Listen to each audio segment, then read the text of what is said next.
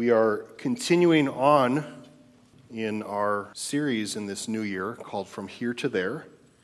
And it's that idea that we are somewhere right now, and we have this sense of where we'd like to be down the road. And we started a couple weeks ago by asking that question, who do I want to be, say, 5 years from now? And even more importantly, who does God want me to be and become 5 years from now?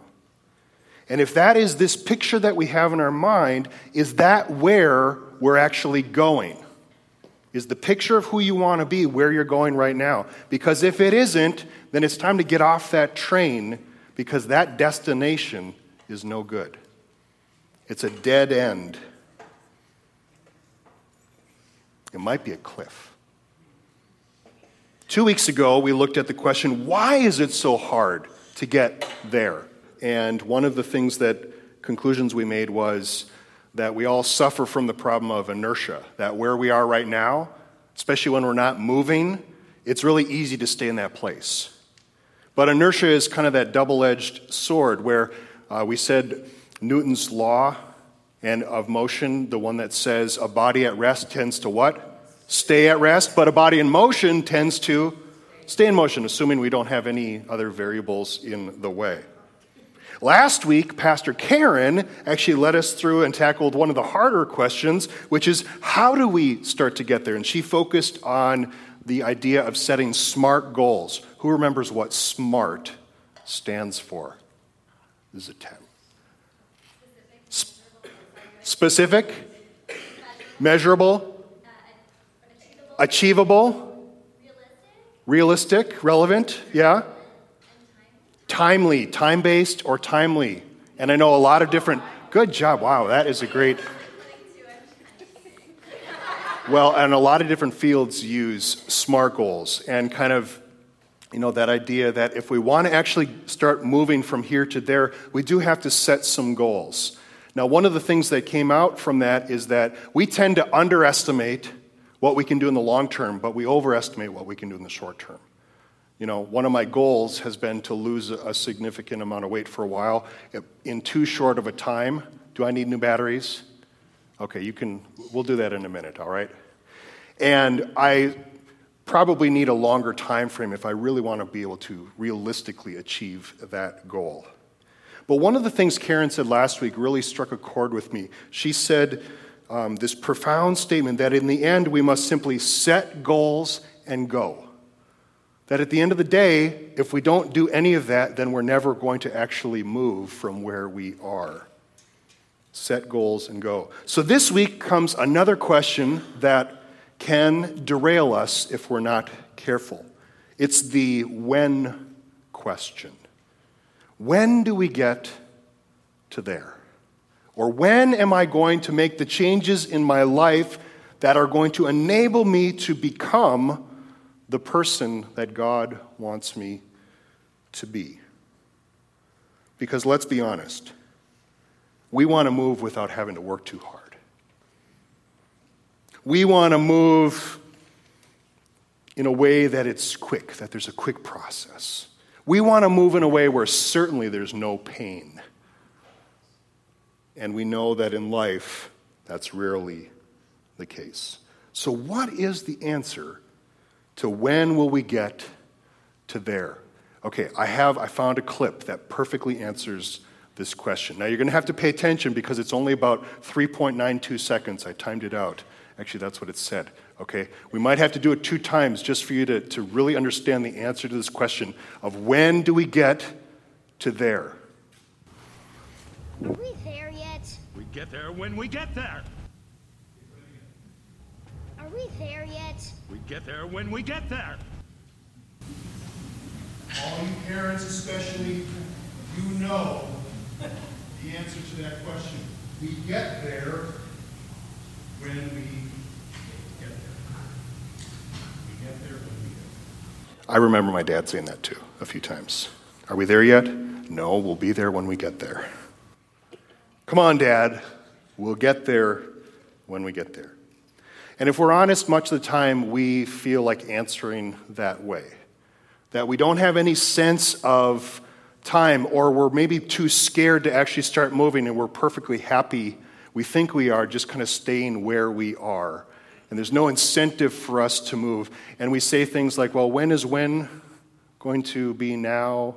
Those of you that know Spaceballs kind of understand or have seen that movie. When is when now? When will when be now? And the answer? Soon. It's a way for us to kind of deflect the time frame. In fact, you can even buy a t-shirt nowadays for the answer to that question. I found this as well. You can join the sloth hiking team. We will get there when we get there. And isn't that a satisfying answer to that question? We'll get there when we get there. Okay, that's fun. But when on earth are we going to find time in our lives to take these steps closer to where God wants us to be? Because at the end of the day, if we are not moving, we're actually declining, or we're moving backwards without even realizing it. If we're not moving forward, we are not making progress. When will we take the time to become who God desires us to be? Now, when you think of a day, how many hours are in our day? 24 little hours. We often think of it as starting the moment. When does your day start? Anyone have an? Quarter to six. That's how we view a day. When the moment the feet hit the floor, or if you roll out of bed, the moment you hit the floor yourself, or the moment when that first cup of coffee hits your system, So maybe you've actually been up for a few hours, but your day hasn't really started until that first hit of caffeine kind of hits your bloodstream. And for many of us, our daylight hours are already assigned and spoken for. We have actually very little control over that 9 to 5, as Dolly Parton sang. Working 9 to 5. She wasn't wrong. But what she is essence in that song, she's talking about how those hours can often be a drag. Those are the hours that we have some of the least control of in our lives, at least for a significant portion of our life. Jobs, school, keeping your children alive, groceries, dentist, DMV, gas station, going back to the DMV for another piece of information that you forgot the first time, commuting, going to the post office, and then finding another line to stand in. All of those things have to be done during business hours, waiting for the gas company between the hours of 9 and 4. We know that life is craziest in that block or chunk of time. It's where most everything in our life has to fit. I don't know if you feel that, but sometimes you have to take a day off from whatever else you normally do just to get some of those things done during the day. This is the time of the here that is least flexible. It's messy, it's dirty, it's chaotic, it's full of unpredictable things that happen when you wake up in the morning. You never know what is going to happen in those next 10 hours or 12 hours or 14 hours. This time is not optimal. It's not optimal for when you will be able to get to the there that is in your mind right now. That's the bad news. But there's a good news to come. There's a phrase that shows up in the Bible that I think can help us to see more of how God sees each day and how God actually sees time itself. And it's this phrase, from evening to morning. Now, obviously, back in the days of when the Bible was written, this had a slightly different connotation from evening to morning. Let me read a couple of verses. The first from Exodus 16. This is the Israelites, and they have started to wander in the desert, and they are running out of food, and they start to do what? They start to whine and complain. They grumble. And this is what it says in Exodus 16. In the evening you will know that it was the Lord who brought you out of Egypt, and in the morning you will see the glory of the Lord, because he has heard your grumbling against him. What happened?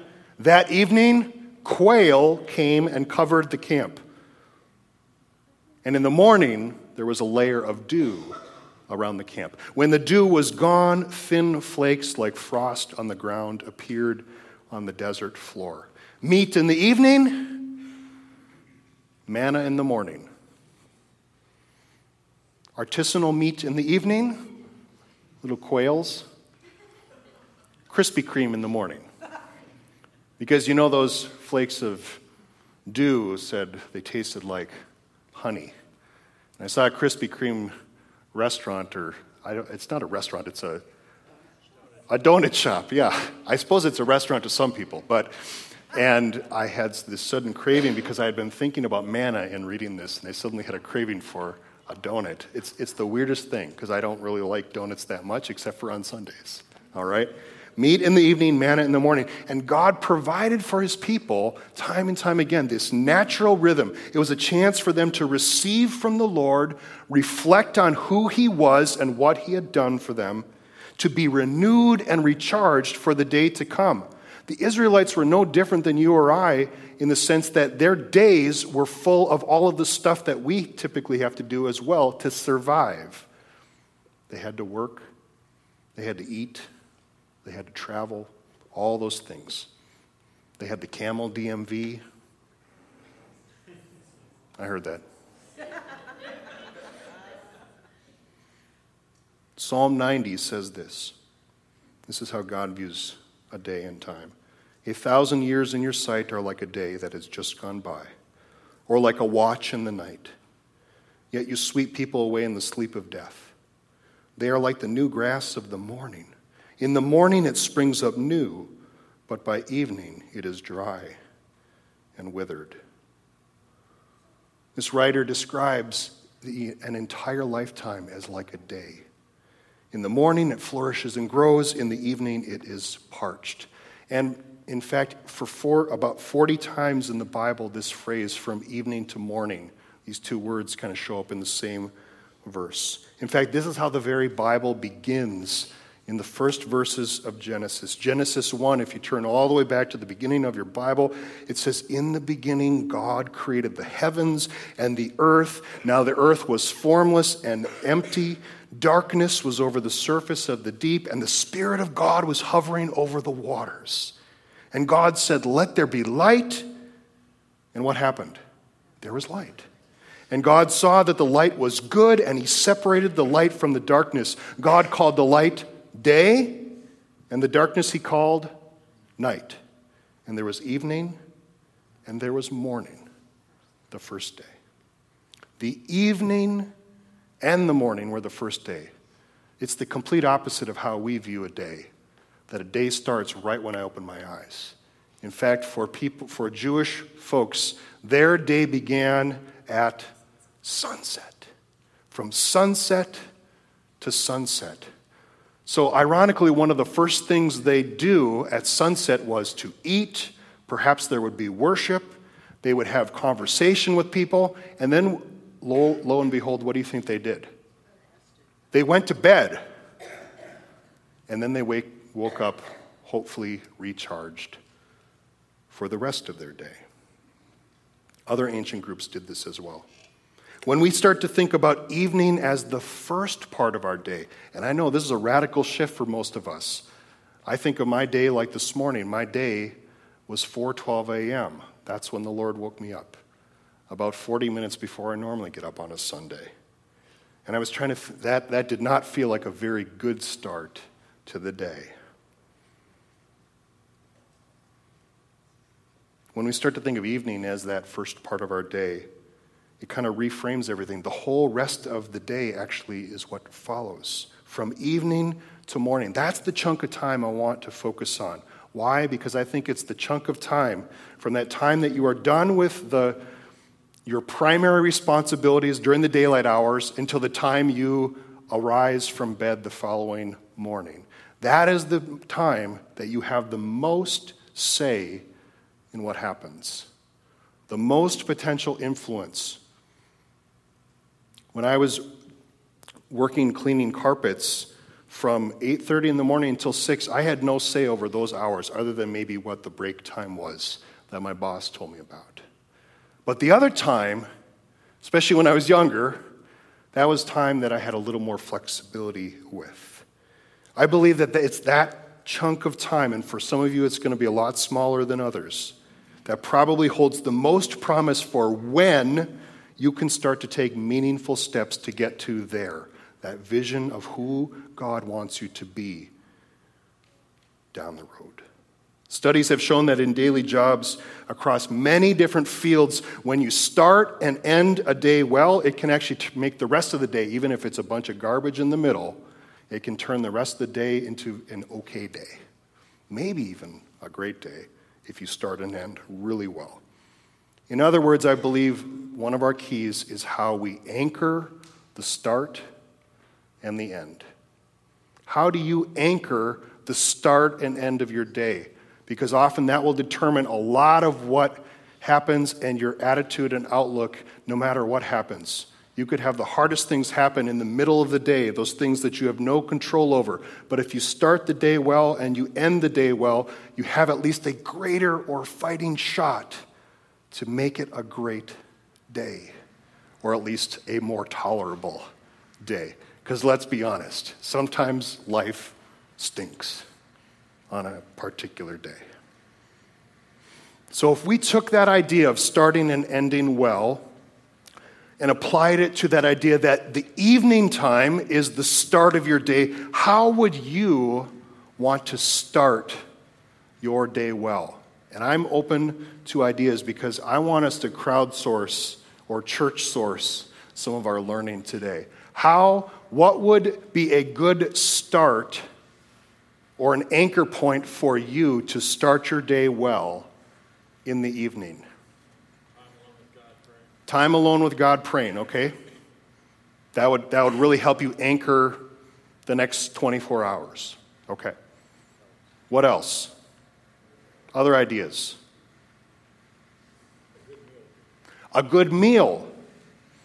And hopefully a good meal shared with good people. Made by somebody else. Okay, since we're being honest here. Okay. And the kids clean the kitchen. Okay, all right. We're having confessional right now, okay? Anything else? How would you have a great start? Exercise. I know I see this gentleman in our neighborhood. He usually takes a little evening walk. Just kind of up and down the street, that's it. Sometimes it's just a walk around the block. Some of you walk your dogs, or your cats walk you. However you would have a great start to continue your day in the evening and in the morning, I want to encourage you to start exploring this idea of making those times the anchor points for the rest of your day, for that 24 hours. And then in the middle, those hours that you have the least control over, give it your best shot. Do the best that you can. I remember even in some of my most stressful days, and I would come home, and it was a rough day, and Rebecca would ask me a question sometimes. She'd just say, "Did you do your best?" And some days I could say, "Yeah, I did my best," and she's like, "Well, then what are you complaining about? You did your best." And there were other days where I had to be honest and say, "You know what? I don't think I did my best today, but I can try again tomorrow." When we give it our best for all the rest, even if those other hours are thankless, hard, tiring, or it all goes sideways, setting those key anchor points in the day can keep us centered and remaining hopeful in the days to come. Now, I know that there are lots of ways that we can do this. I'm going to just jumpstart us with two groundbreaking, revolutionary. I read scripture, and it was like no one had ever thought of these ideas before, and I really feel like I need to share them with you today. These are going to be things that you'll just be like, wow, how did you do that? Coming up with these two ideas, how we can set better anchors. Number one, get sleep. Isn't that groundbreaking? Get sleep. Or if you want to massage it a little bit, I need to get the rest that I need. You can use the word rest if you want to. One of our first jobs in setting an anchor point for each day is sleep. Do we need sleep? What do the medical studies say about sleep? Does it have any benefits? You can die without sleep. Now, obviously, if people have medical conditions and they have, different things going on, yes, sleep can be very difficult. Let me read a couple verses. Because we have to see sleep as a responsibility that we have to get the rest we need. Psalm 127, unless the Lord builds the house, the builders labor in vain. Unless the Lord watches over the city, the guards stand watch in vain. In vain you rise early and stay up late, toiling for food to eat, for he grants sleep to those he loves. It had been a while since I had actually asked God for sleep. And last night I was having some trouble sleeping, which is really ironic, but I'm sure it was on purpose. And for the first time in a while, I actually asked God, Lord, please grant me sleep tonight. And for about 3 hours, it was good. Way less than I know I need. Psalm 4:8 says, in peace I will lie down and sleep, for you alone, Lord, make me dwell in safety. It's the Lord who protects us as we sleep. I've talked with Rebecca a lot about sleep because sleep is one of those things that with some of her health has made it difficult at times. And I know some of you have issues with insomnia and other medical conditions, but there are times where she'll wake up and she'll say, wow, that was one of the best sleeps I've ever had. It was like restoring, healing, renewing, rejuvenating sleep, the kind of sleep where God is doing his work in your body, and it's like one of those rare moments for some people. Do you have an experience like that? If you do not get enough sleep, you will actually have your brain will shut down in what's called micronaps for 15 to 20 seconds, and you can easily end up underneath the cooler. Yeah, the brain requires rest. It's how God actually created us, especially after we sinned. No matter how great you are, no matter how productive you desire to be, no matter how spiritually far you want to go, no matter how much you want to change the world, the chance to grow and move there becomes derailed the moment we deprioritize rest. I think sometimes in the church we feel guilty for resting. I know I have at times, and I see some nods, so I know some of you feel the same way.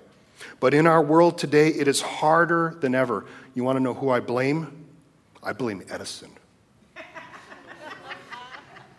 I blame Edison. Look at that face. That is the face that has caused you to get horrible sleep, all because of this. On New Year's Eve of 1879, that man flipped a switch and changed the world forever. Now, obviously, I'm being a little facetious about that. Yes, there are many things that what Edison did have had a positive influence. But the ability to keep my light on until 2 a.m. is not one of them. No matter how much I say, ooh, I just got to go one more chapter. But I'm going to pay for it the next day. Thomas Edison changed life forever. So that suddenly, instead of a candle, I think he hated the Yankee Candle Company or something. He was anti-candle. That suddenly at a touch, a flip, a click of a switch, and later on, a clap, let there be light at all hours of the night, instead of doing what we were designed to do. Alexa, turn on the lights. Now we can blame a lot of other people other than Edison. We can blame the blue screens and everything.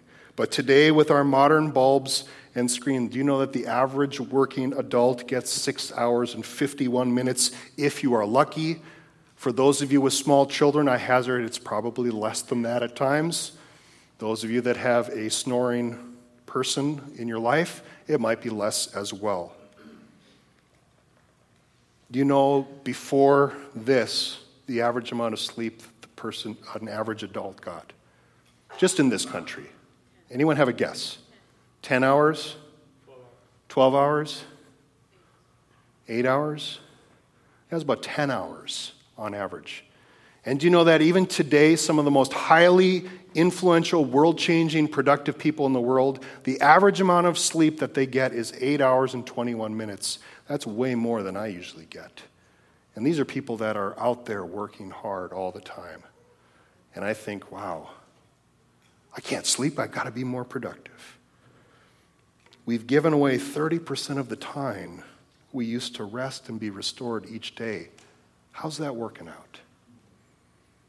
Rest can be healing, restoring, renewing, rejuvenating. As we said, it's necessary for survival and thriving.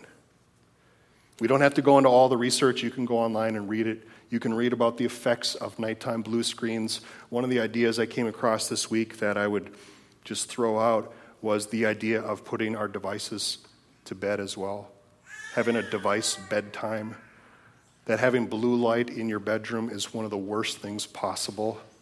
And I know we're all guilty. You know, we have this device in our pocket that is actually destroying our life and our ability to get quality of sleep, no matter how much we love it.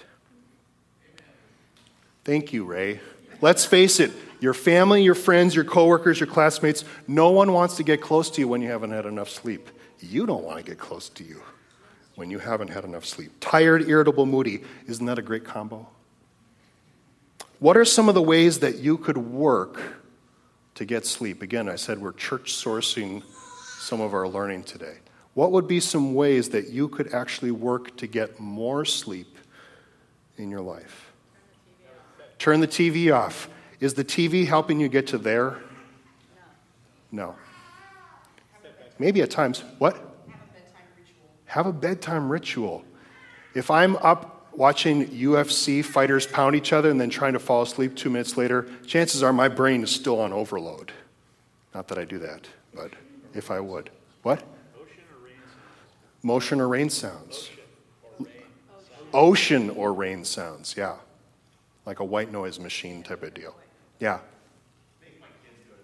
To make your kids go to bed early would actually help facilitate your own sleep cycle.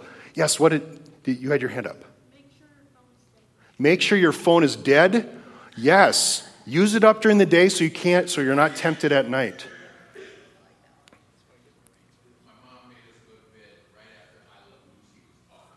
Okay.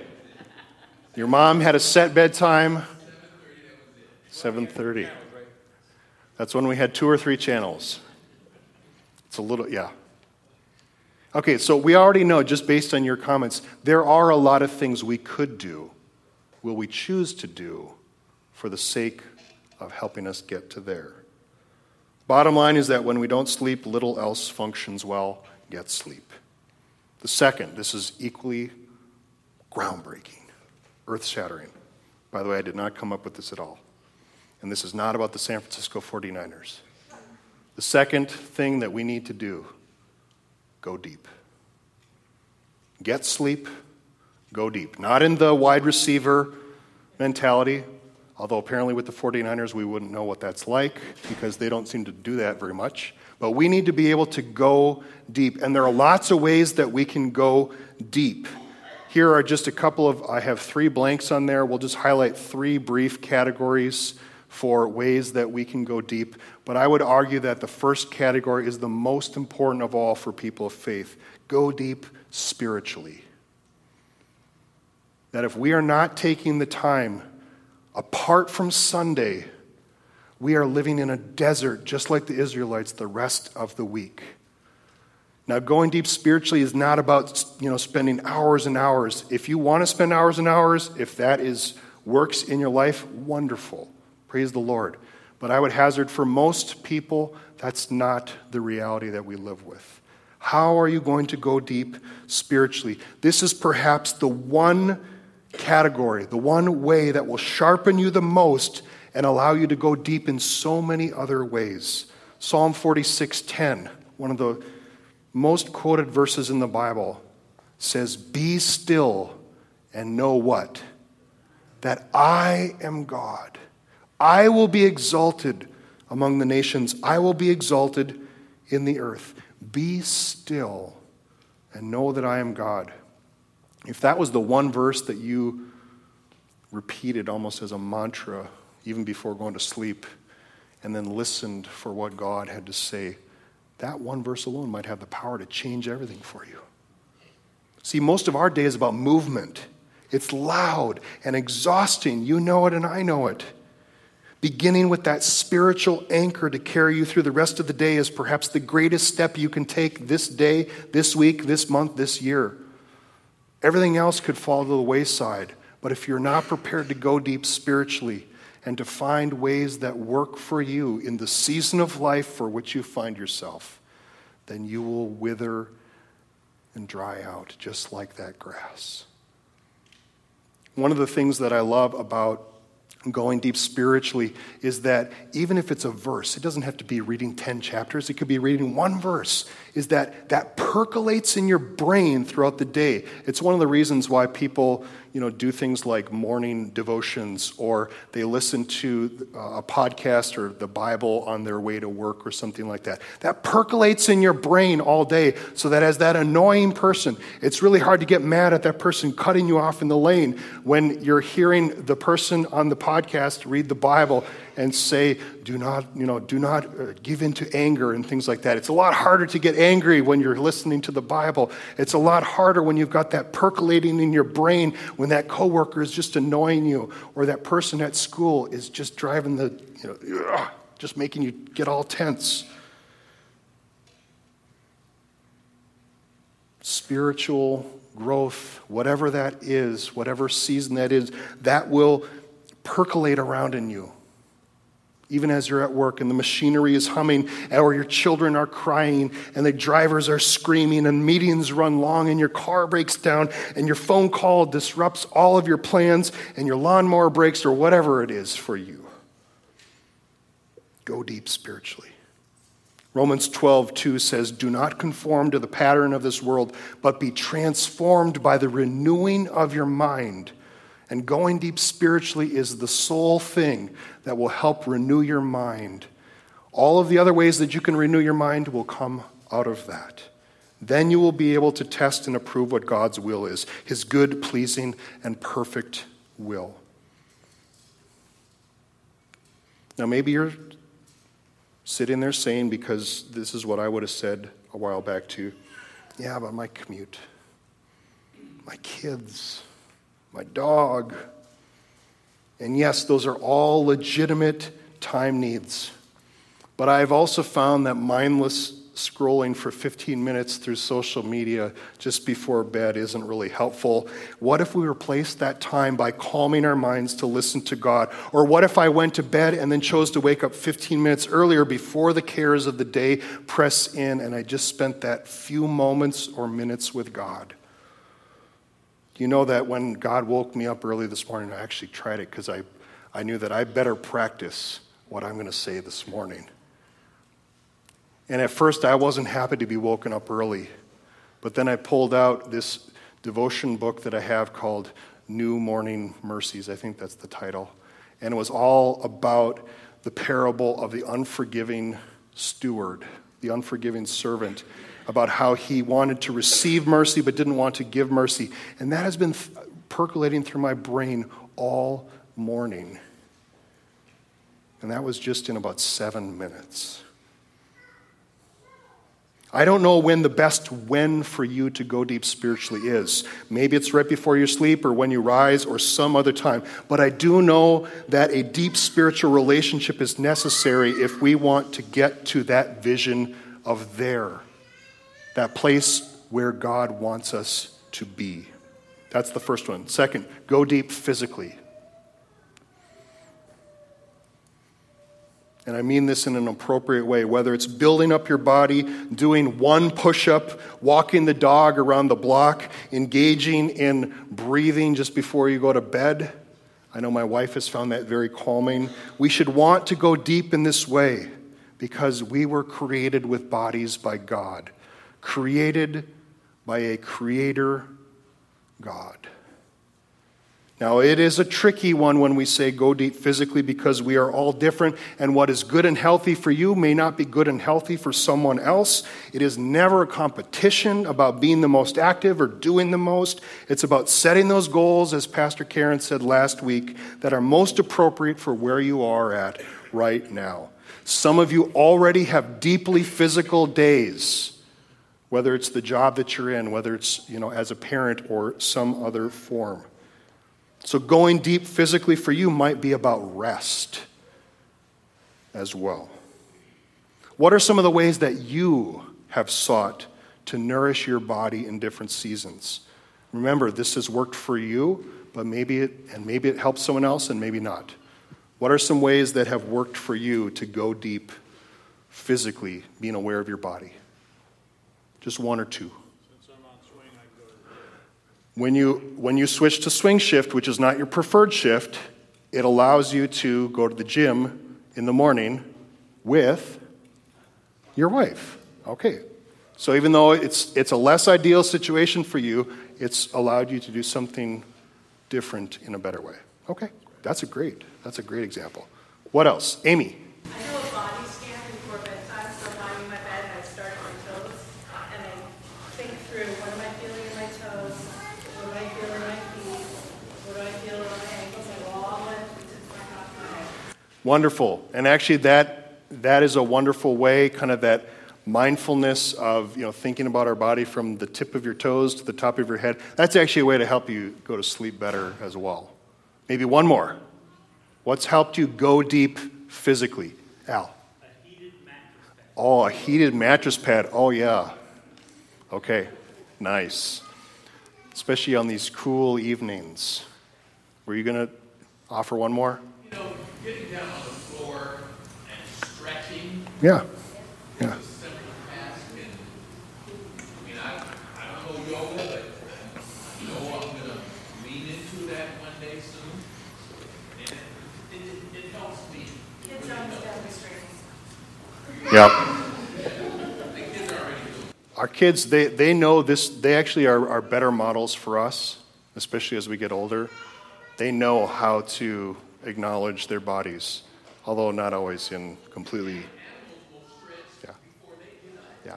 So stretching, that was another way. Okay, the idea, you get the point. There's lots of different ideas. Romans 12:1 says, I urge you in view of God's mercy to offer your bodies as a living sacrifice, holy and pleasing to God. This is your true and proper worship. Friends, find the natural rhythm that God has created in you. When you are in tune with your body and you're in tune spiritually, everything else seems to work. Last one, go deep creatively. We already said that God made us in His image. We were created by a creator God to be creative. And there's tons of verses that talk about the creative work that God has given us to do. I'm going to just point out a couple examples. Exodus 35, when He raised up several craftspeople in the building of His temple, He says, God has filled them with skill to do all kinds of work as engravers, designers, embroiderers in blue, purple, and scarlet yarn and fine linen, and weavers, all of them skilled workers and designers. So I ask you again the question, what are some ways that you have sought to nourish the creativity that God made you with? Because we know that it's those creative things that can really inspire us to keep moving or to move in the first place. How has God worked in your life to help you go deep creatively? Nina. What are called prayer blankets for my nieces and nephews so that if I crocheting, Crocheting prayer blankets. Cool. So you have some skill in crocheting and knitting, and you've been able to go deep creatively in that way. Cool. Yeah.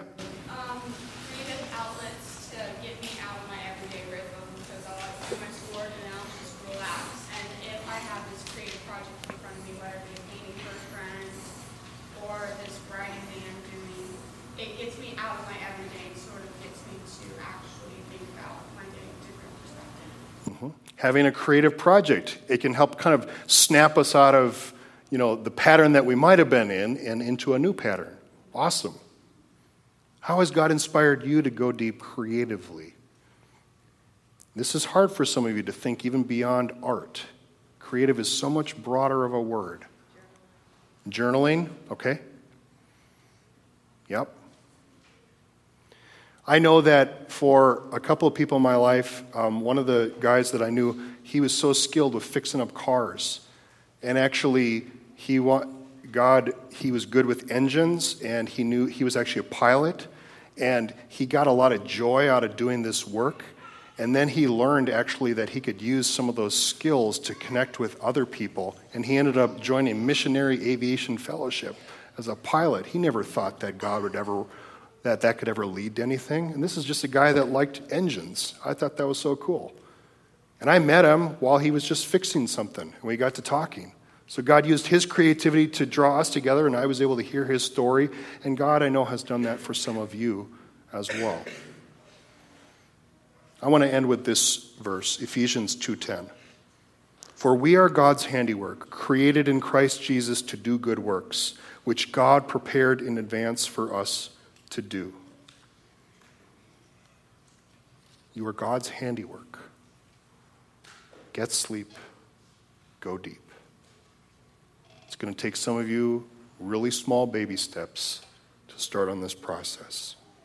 Know that you never create time, you just rearrange the time that you are given. We all have the same time, 86,400 seconds.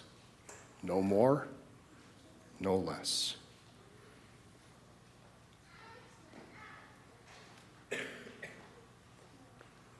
I know that for at least one of us today, the answer to that question, when, is now. At least for the first part of this next journey. And I know you don't like to be up front, but I would like Marcy to come up front. And for Marcy, the when of getting to there has come really quickly.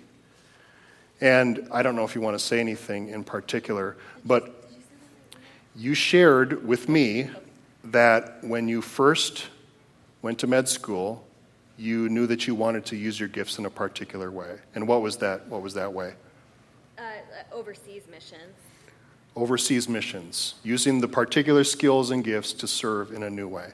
And you said over the last few years, that's been kind of in your brain and you've been thinking about it, and it's just recently that you kind of had that sort of jump start out of the inertia that you had been in. Yeah. And what was that change that happened for you that made you think now is the time? Like specifically? Okay, well, I mean, I know we just said that Facebook's a bad thing, but it can also be something that God uses in our lives. And I'm a member of this Facebook group for doctors, and someone had just posted, I work with these refugees in Thailand, and I need someone to cover our clinic.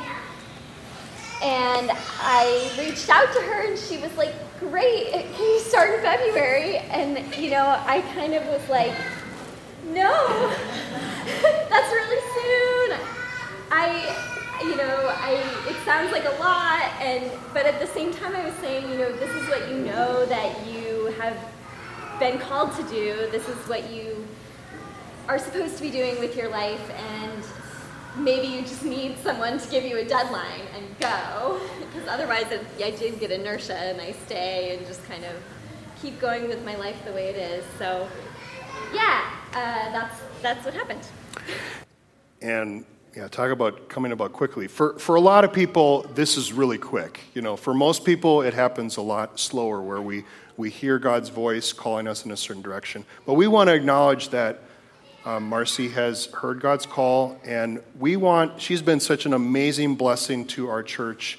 I know we have all those kids. I want our kids to come up, because what we want to do is we want to surround Miss Marcy, Dr. Marcy, and we want to pray for her, because one of our jobs as a church is to send her with God's blessing. I'm going to make some space, because our kids know how to go deep physically. They know how to move their bodies. We know that's true. So come right up to Miss Marcy, okay? And So we've been talking in Kids Zone, so that you all know what's going on too. We've been talking in Kids Zone about the Lord's Prayer, and some of the things that we've learned are that when we pray, we are praying as part of a people. We belong to a family. And so we've been talking about how when we pray to God, we're not just praying for ourselves, but for all the people who are our family. Today we talked about the part of the prayer that says, your will be done, your kingdom come, your will be done on earth as it is in heaven. And we talked about how God's kingdom is where everybody does what's best for everybody all the time. And so Dr. Marcy has a chance to kind of go as one of us, part of our body, to do what's good for some people who need some good, specifically children who are underserved. And so we talked to our kids about what it means to put your hands on somebody when we pray for them, and we're sending a piece of ourselves with them, that they go as a part of our body. So as we pray, I think Pastor Steve is going to invite other people up as well. if there's anyone else that would come up and kind of surround our kids and Marcy in this moment, we want to pray for her. You're going to be going to Thailand for 4 months, and then you will be going to Chicago for a 1-year chance to grow your skills some more, so that you can then go back out. Hopefully, that's the next long term there for you. So if we have a few other people that would come on up. Hi there, little guy. Yeah, you can help too. And Pastor Amy, would you like to? I'll open, and if anyone else wants to say anything, and then you can close. Okay. So Kids Zone, I'll give you a chance, and after Pastor Steve prays, I'll ask if anybody else wants to pray. You don't have to, but you can if you want to. You can say a special prayer for Dr. Marcy. Okay? All right. Are you ready to pray? Pray.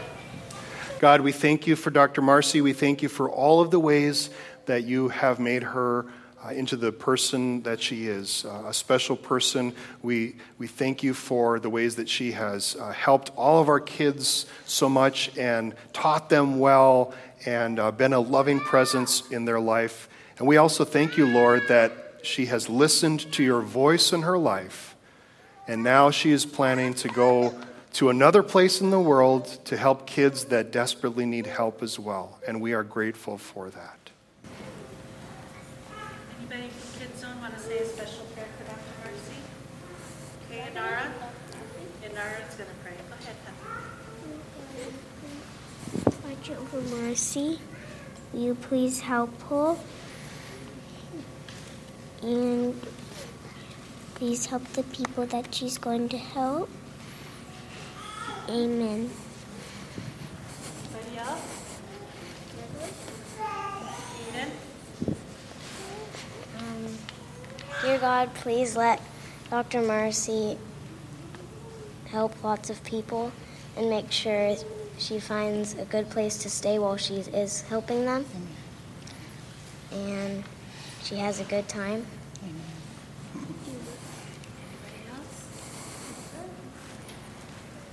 Lord God, we do thank you so much for Dr. Marcy. We thank you for her heart. We thank you for how she has poured her life and her joy into our kids. We thank you that they know that they are loved by her. We pray now we send her with our blessing. Yes, Lord. God, knowing that she has touched our hearts, that she will touch the hearts of so many more children. And we are thankful right now for all of the people whose lives she will change. Thank you for the power of your Spirit that indwells her, that empowers her to do what you have called and gifted her to do, what you have prepared for her to do in advance. Lord, would you go before her and behind her, hem her in with your presence, with your peace, with your strength, and above all, Lord, with your compassion and grace. We pray all of these things in the name of the one who came for us. And everybody who agreed said, Amen. Amen. and then we also, Dr. Marcy, we know you can't take lots of things with you. So, Samuel, would you move your back? So we got something for you that maybe you can wear sometimes to remind you that you are coming from a group of people who love you very much to go and do the work of God. You can unwrap it, yes.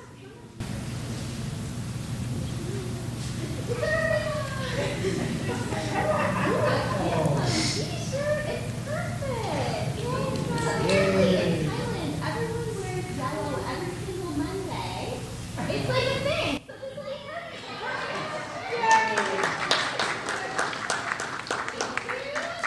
Friends, thank you for all of you who helped make this a great day.